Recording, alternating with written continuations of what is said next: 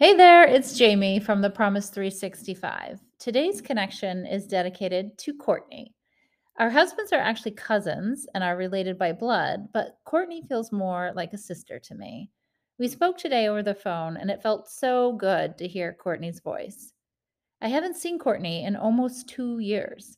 It doesn't seem possible that it could be that long, but in the face of COVID and all that transpired over the last 24 months, it really has been too long. Courtney has been by my side through many of life's great moments and adventures, including our wedding, where she made my hair somehow look worthy of being a bride. We have rafted the Grand Canyon together, hiked mountains, and spent a week on a houseboat on Lake Powell, too.